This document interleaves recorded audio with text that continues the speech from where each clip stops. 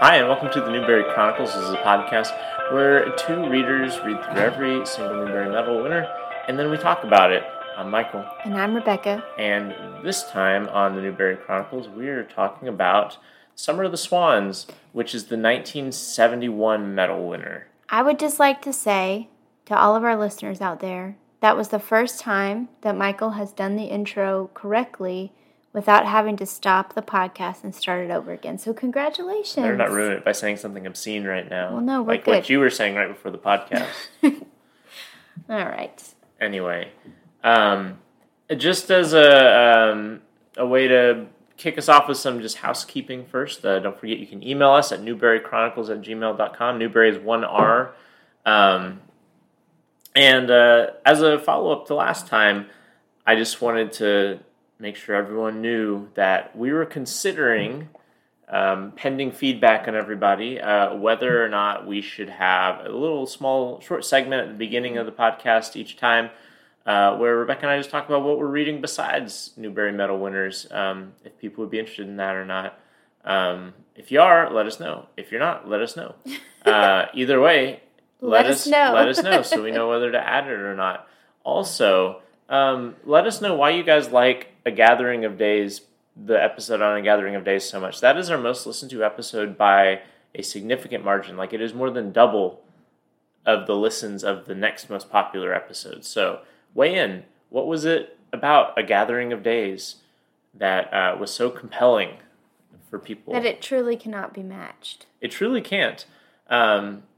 Speaking of cannot be matched, let's get to the Newberry Medal. Okay, well, you're doing the author bio. It's true. It's true. So, as I mentioned earlier, we're doing Summer of the Swans, which is a book by Betsy Byers, who's written like 1 trillion books, like truly an incredible number of books, like maybe 100. It's a lot. You go on Wikipedia, and that's like half of the Wikipedia pages, the books that she's written. But anyway, she was not always known as Betsy Byers. She was born Betsy Cromer. I think I'm pronouncing that right.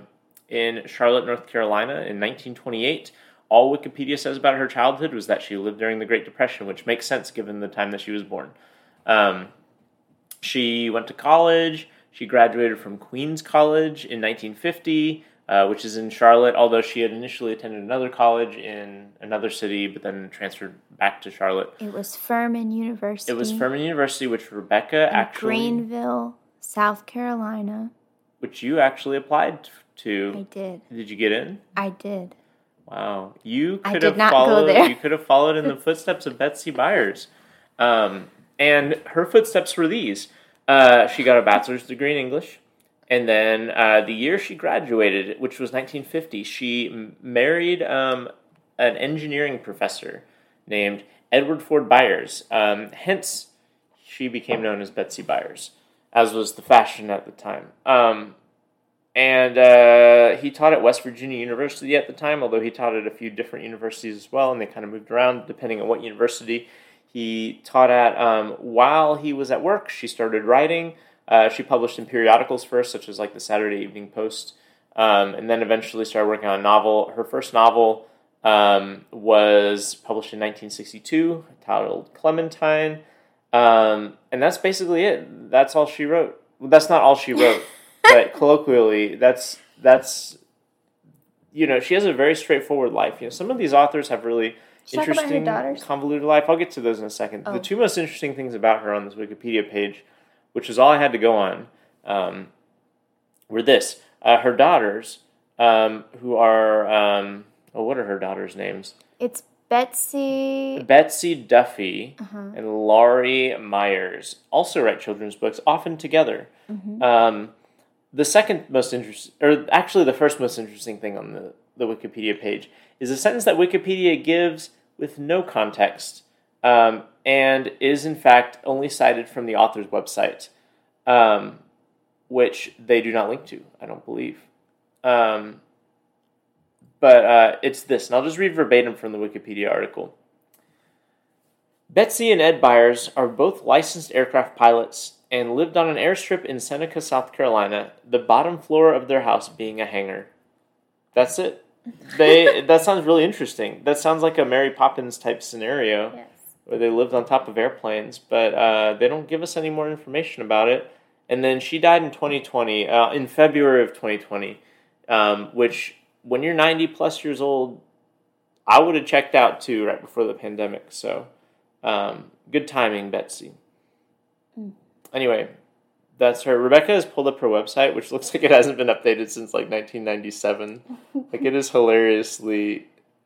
It's Here's like a picture of their house. It's got like if we were fancy and had show notes. It's got like a banana yellow background. Not the house, the website. Yeah, the website has banana yellow background with like really old looking JPEGs on it. Anyway, the person who designed it cited themselves at the bottom. They're very proud of this. It's 2003. That's the last time it was updated. That tracks. At any rate, Rebecca, tell us about Summer of the Swans. What is this book about? Okay. Just as a note, I finished this book long ago. Long ago being probably a couple weeks ago. And so if you thought last time I didn't remember details of the plot of a book that I had read multiple times in childhood and then returned to as an adult, hopefully that doesn't happen this time. This book is not a very plot-heavy book, but let me just start by saying I love Betsy Byers. I have read several of her books. She was one of my favorite authors in middle school. I don't know if this is my favorite, but one that I remember really well and can remember a scene in particular is Cracker Jackson. I don't know if anybody's read that one, but that one's great. Was it because you grew up in Jackson? No, it has nothing to do with that. Glory Girl is also very good. Those are some of hers that I remember really well. Anyway, so I've read this book before. Michael has not. So anyway, but Summer of the Swans is a coming-of-age story that follows 14-year-old Sarah Godfrey on a 24-hour journey in which her 10-year-old brother Charlie... Is it exactly 24 hours? I don't know. That's what a site saw that I read. I mean, it takes place over like a 2-day period. So... That would be 48 hours. Okay, listen. Continue. I'll quit interrupting. Rebecca and I have had a conversation about how much I interrupt her this evening, and so I'm already not off to a good foot forward here. Forget the number of hours or days. Anyway, her 10-year-old brother, Charlie, who has an intellectual disability, goes missing. Sarah and Charlie and their older sister live with their Aunt Willie, their paternal aunt, as their mother has died from an illness 6 years prior, and their father just basically couldn't deal and just sees them on the weekends. He works during the week and just sees them on the weekends. Sarah's having a really tough summer. She's feeling very disconnected from others. She is very lonely. She's jealous of her sister's beauty. And I just want to read... Her sister Wanda. Yeah, which I think is hilarious that Wanda is this amazing beauty. Did I not say Wanda? You might have said Wanda, but I just think it's funny. Oh, no, I didn't. I just said their older sister. Because when I envision a Wanda, it's like a woman with like, a Karen haircut who's like 65 years old. Well, maybe Wanda grows up to be that. Like now. But anyway, I just wanted to read this one passage that kind of summarizes what Sarah is feeling in this summer that I think is just a beautiful passage. It says, up until this year, it seemed, her life had flowed along with rhythmic evenness. The first 14 years of her life all seemed the same. She had loved her sister without envy, her aunt without finding her course, her brother without pity. Now all that was changed. She was filled with a discontent and anger about herself, her life, her family, that made her think she would never be content again. So this summer, a flock of swans has rehomed to a lake in their town, and Sarah takes Charlie to go see them. Well, that same night, Charlie becomes restless, and he can't sleep because his button has fallen off of his pajamas, and his Aunt Willie wouldn't fix it. And he sees this white cat outside his window, but he thinks it's the swans who have come to his house. So he gets out of bed, he tries to go and follow it and find the rest of the swans. Well, he gets lost in the woods and is gone overnight. So the whole town goes to look for him. Aunt Willie's blaming herself because she didn't fix that button on his pajamas last night. She just wanted to finish watching her game show rather than sew this button back on. Completely relatable. And then Sarah has this deep connection to Charlie. So she feels very connected to him, and she understands him better than anyone else. So she is the one that eventually finds him, along with help from Joe Melby. So a note about Joe. Sarah hates Joe because she thinks that he stole a watch from Charlie. But in this journey, she actually finds out that this is not true, and he's actually a really kind and helpful person. And the novel ends with Sarah talking to her dad on the phone, who, no surprise to Sarah, decides he's not going to come home early because Charlie's already been found. And then Sarah goes to a party with Joe. So that's the novel's summary. It's really more of a novella. It's very short. Yes. Go ahead. Good summary. What do you like about this book, Michael? I like a lot about this book. I thought it was good. I did not know anything about the book, and I thought Swans would figure more prominently in it. And I thought the summer in general would figure more prominently in it. But the really tight time frame is really interesting because it's really just like the inflection point of this summer. Like, she's had this kind of crappy summer where she's really insecure about her appearance, and she feels like increasingly at odds with the people around her, as you've said. And then we get just this basically one incident, this really high tension, scary incident where they think that they have lost momentarily Charlie. And I think that the book does a really good job because it's all in her third-person limited point of view. And the book does a really good job of dramatizing her thoughts, but also doing it in a way that's really articulate. And it's not like a book that has super flowery language or really goes out of its way. It's very naturalistic in the ways that it describes everything. But within that naturalism, there's a real precision about everything, and it's the prose is really strong. Mm-hmm. I think I also like the characters. I really like Sarah. She's really funny. Mm-hmm. Like, she keeps talking about how she hates all these things, and a lot of times they're somewhat self-inflicted. Like, she hates her shoes because she tried to dye her shoes a different color, and now they're just this like ghastly color that I can't remember what she compares it to. Is it like red vines or something? Like, it's... Well, the shoes were orange originally, and she's trying to dye them baby blue, but they end up being this terrible, ugly green color that her friend tells her that color is puce. Puce, and that's she right. She hates that. Yeah.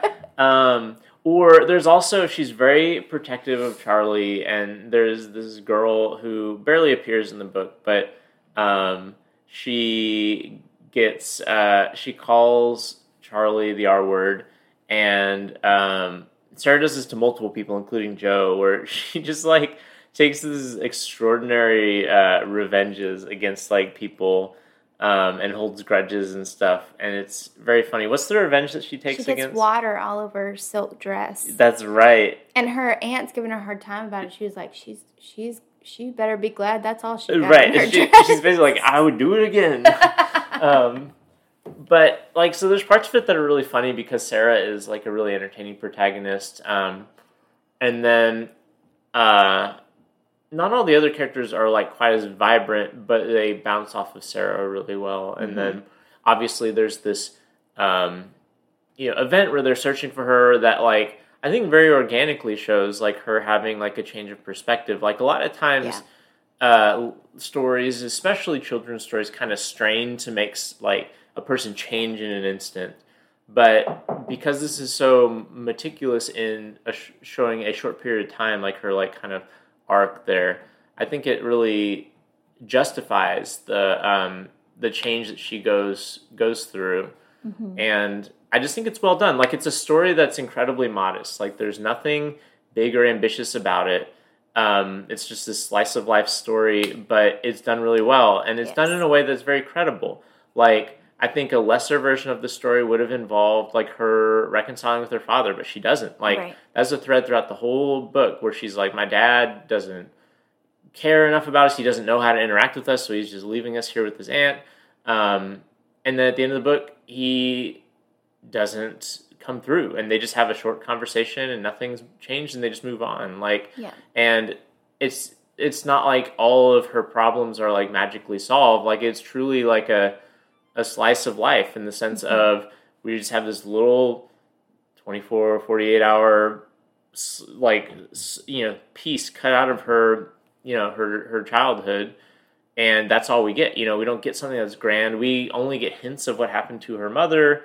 You only get a very little backstory about anybody, really. Mm-hmm. It's just she begins at the end of the summer, having had kind of a bad summer. She ends a day and a half later or so, having kind of changed her perspective in a fairly minor way, but in a way that makes sense given the story is told. And I just think it's really well done. Yeah. I don't know. I know you spent a lot of time before this coming up with very specifics. You got like some pages bookmarked and all that. No. But I don't have, as much as I like the plot and the prose, there's not a lot of specifics that I would point to. It's just it's just this really tight little like bauble of a book, and it's really good at what it's supposed to be. No, I completely agree with you, and those are the same things that I love about it. I think I like books like this where it's not, I mean, I like complicated books too, but this one is just, it just is what it is. It's just this simple little book, but it is done with such precision and detail. That's what I love about Betsy Byers, is her books are not usually like these grand things, but she's similar to, you'll hear me say this a lot in this podcast, because this is what I truly love, is that authors that remember what it is like to be a kid and can speak in their language. And I think she does that really well, especially everyone in this book, even if you don't see them very much, they have a distinct voice, except maybe Wanda. But even Charlie has a distinct voice. She does, but they have some really fun interchanges. No, they do. But even Charlie, who doesn't speak, we don't hear him speak. But the novel switches only between Sarah and Charlie's perspective. Only Charlie a few times. Yes, though. It's mostly but Sarah's. Even when we get there, like, we know what's going through his mind. We understand what's worrying him and why it is so bothersome to him and why he cannot sleep and why he feels that these swans are calling to him. Like, she just does a very good job of understanding the mind of a child at different stages and different levels of development, and letting her readers see that with very beautiful prose, as you mentioned. I think she's really similar to Irene Hunt and Beverly Cleary in those ways. Why I love those authors is why I also love her. But I think even then, when we're just getting Sarah and Charlie's perspective, we also see into the heart of Aunt Willie and her dad, and we only ever hear him on the phone at the end. But the way that we understand, like, the lack of joy her dad is feeling now as opposed to before Charlie's sickness and before her mom's death, like, all of that is very moving. I think even the little bits that we get. Mm-hmm. Let's see, a lot of this I've already said. I just want to say again, like that passage I read at the beginning, I just think she really gets to that restlessness and that overwhelming feeling of being a young teenager when you just really feel out of place. You feel very lonely, even though you have friends. You feel like you have this lack of purpose that no one else understands. And I think that is a universal experience for teenagers that I don't feel books that are for teenagers, they don't always capture that.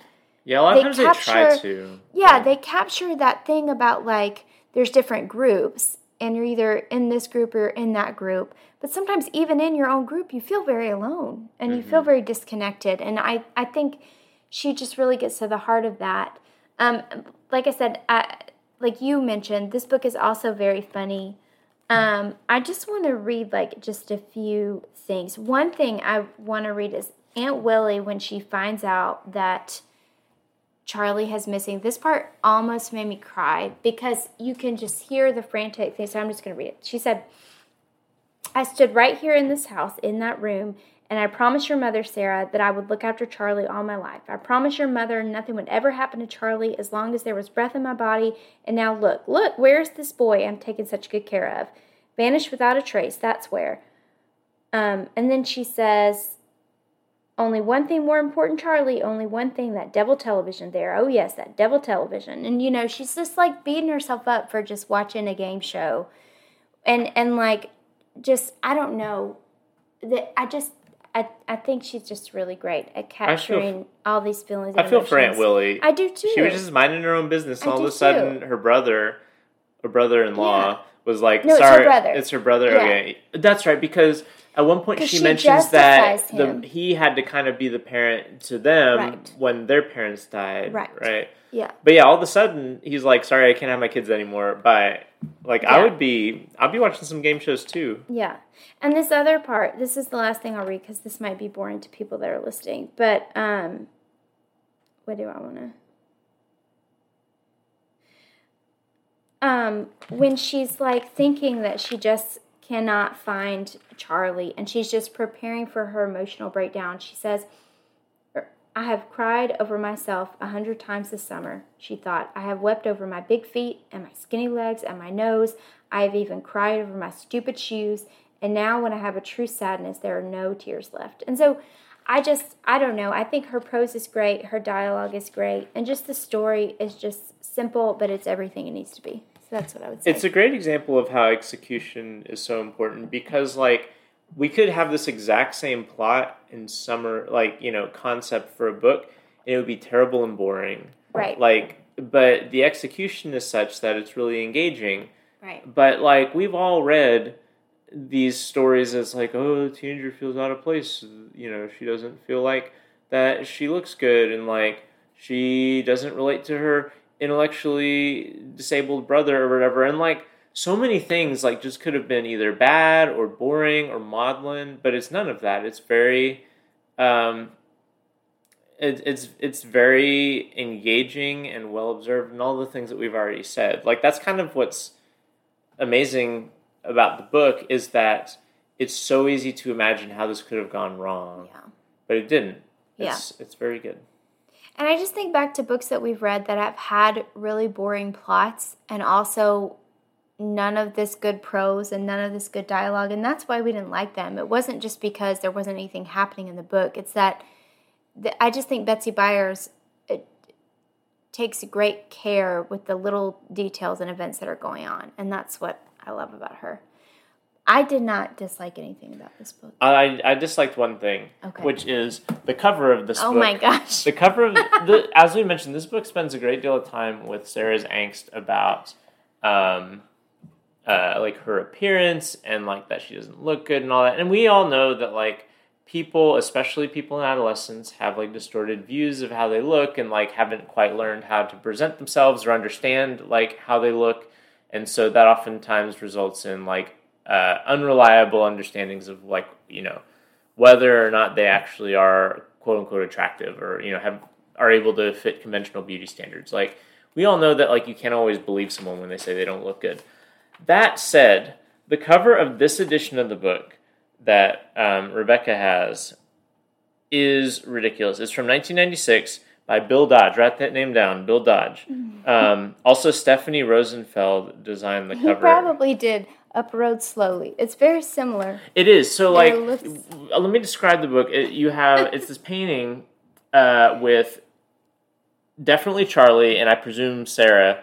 And they're standing in front of the lake with swans flying in the background. Like, that's all fine. But these children who are painted on here look like Gap models. And Sarah has the wind blowing in her hair. That's like a glamorous shoot. He has on no watch. No watch. Well, his watch does break at the end. But he's not wearing his pajamas. It's true. So this would have been the first so time. it is a betrayal of who these characters are. And you'll often find this for the cover illustrations. I'm sure that these people are like hired by like Random House or whoever, Scholastic. That's who publishes them. I'm sure that they like make like 10,000 covers a year or something. And so it's not like that they're spending a lot of time on each one.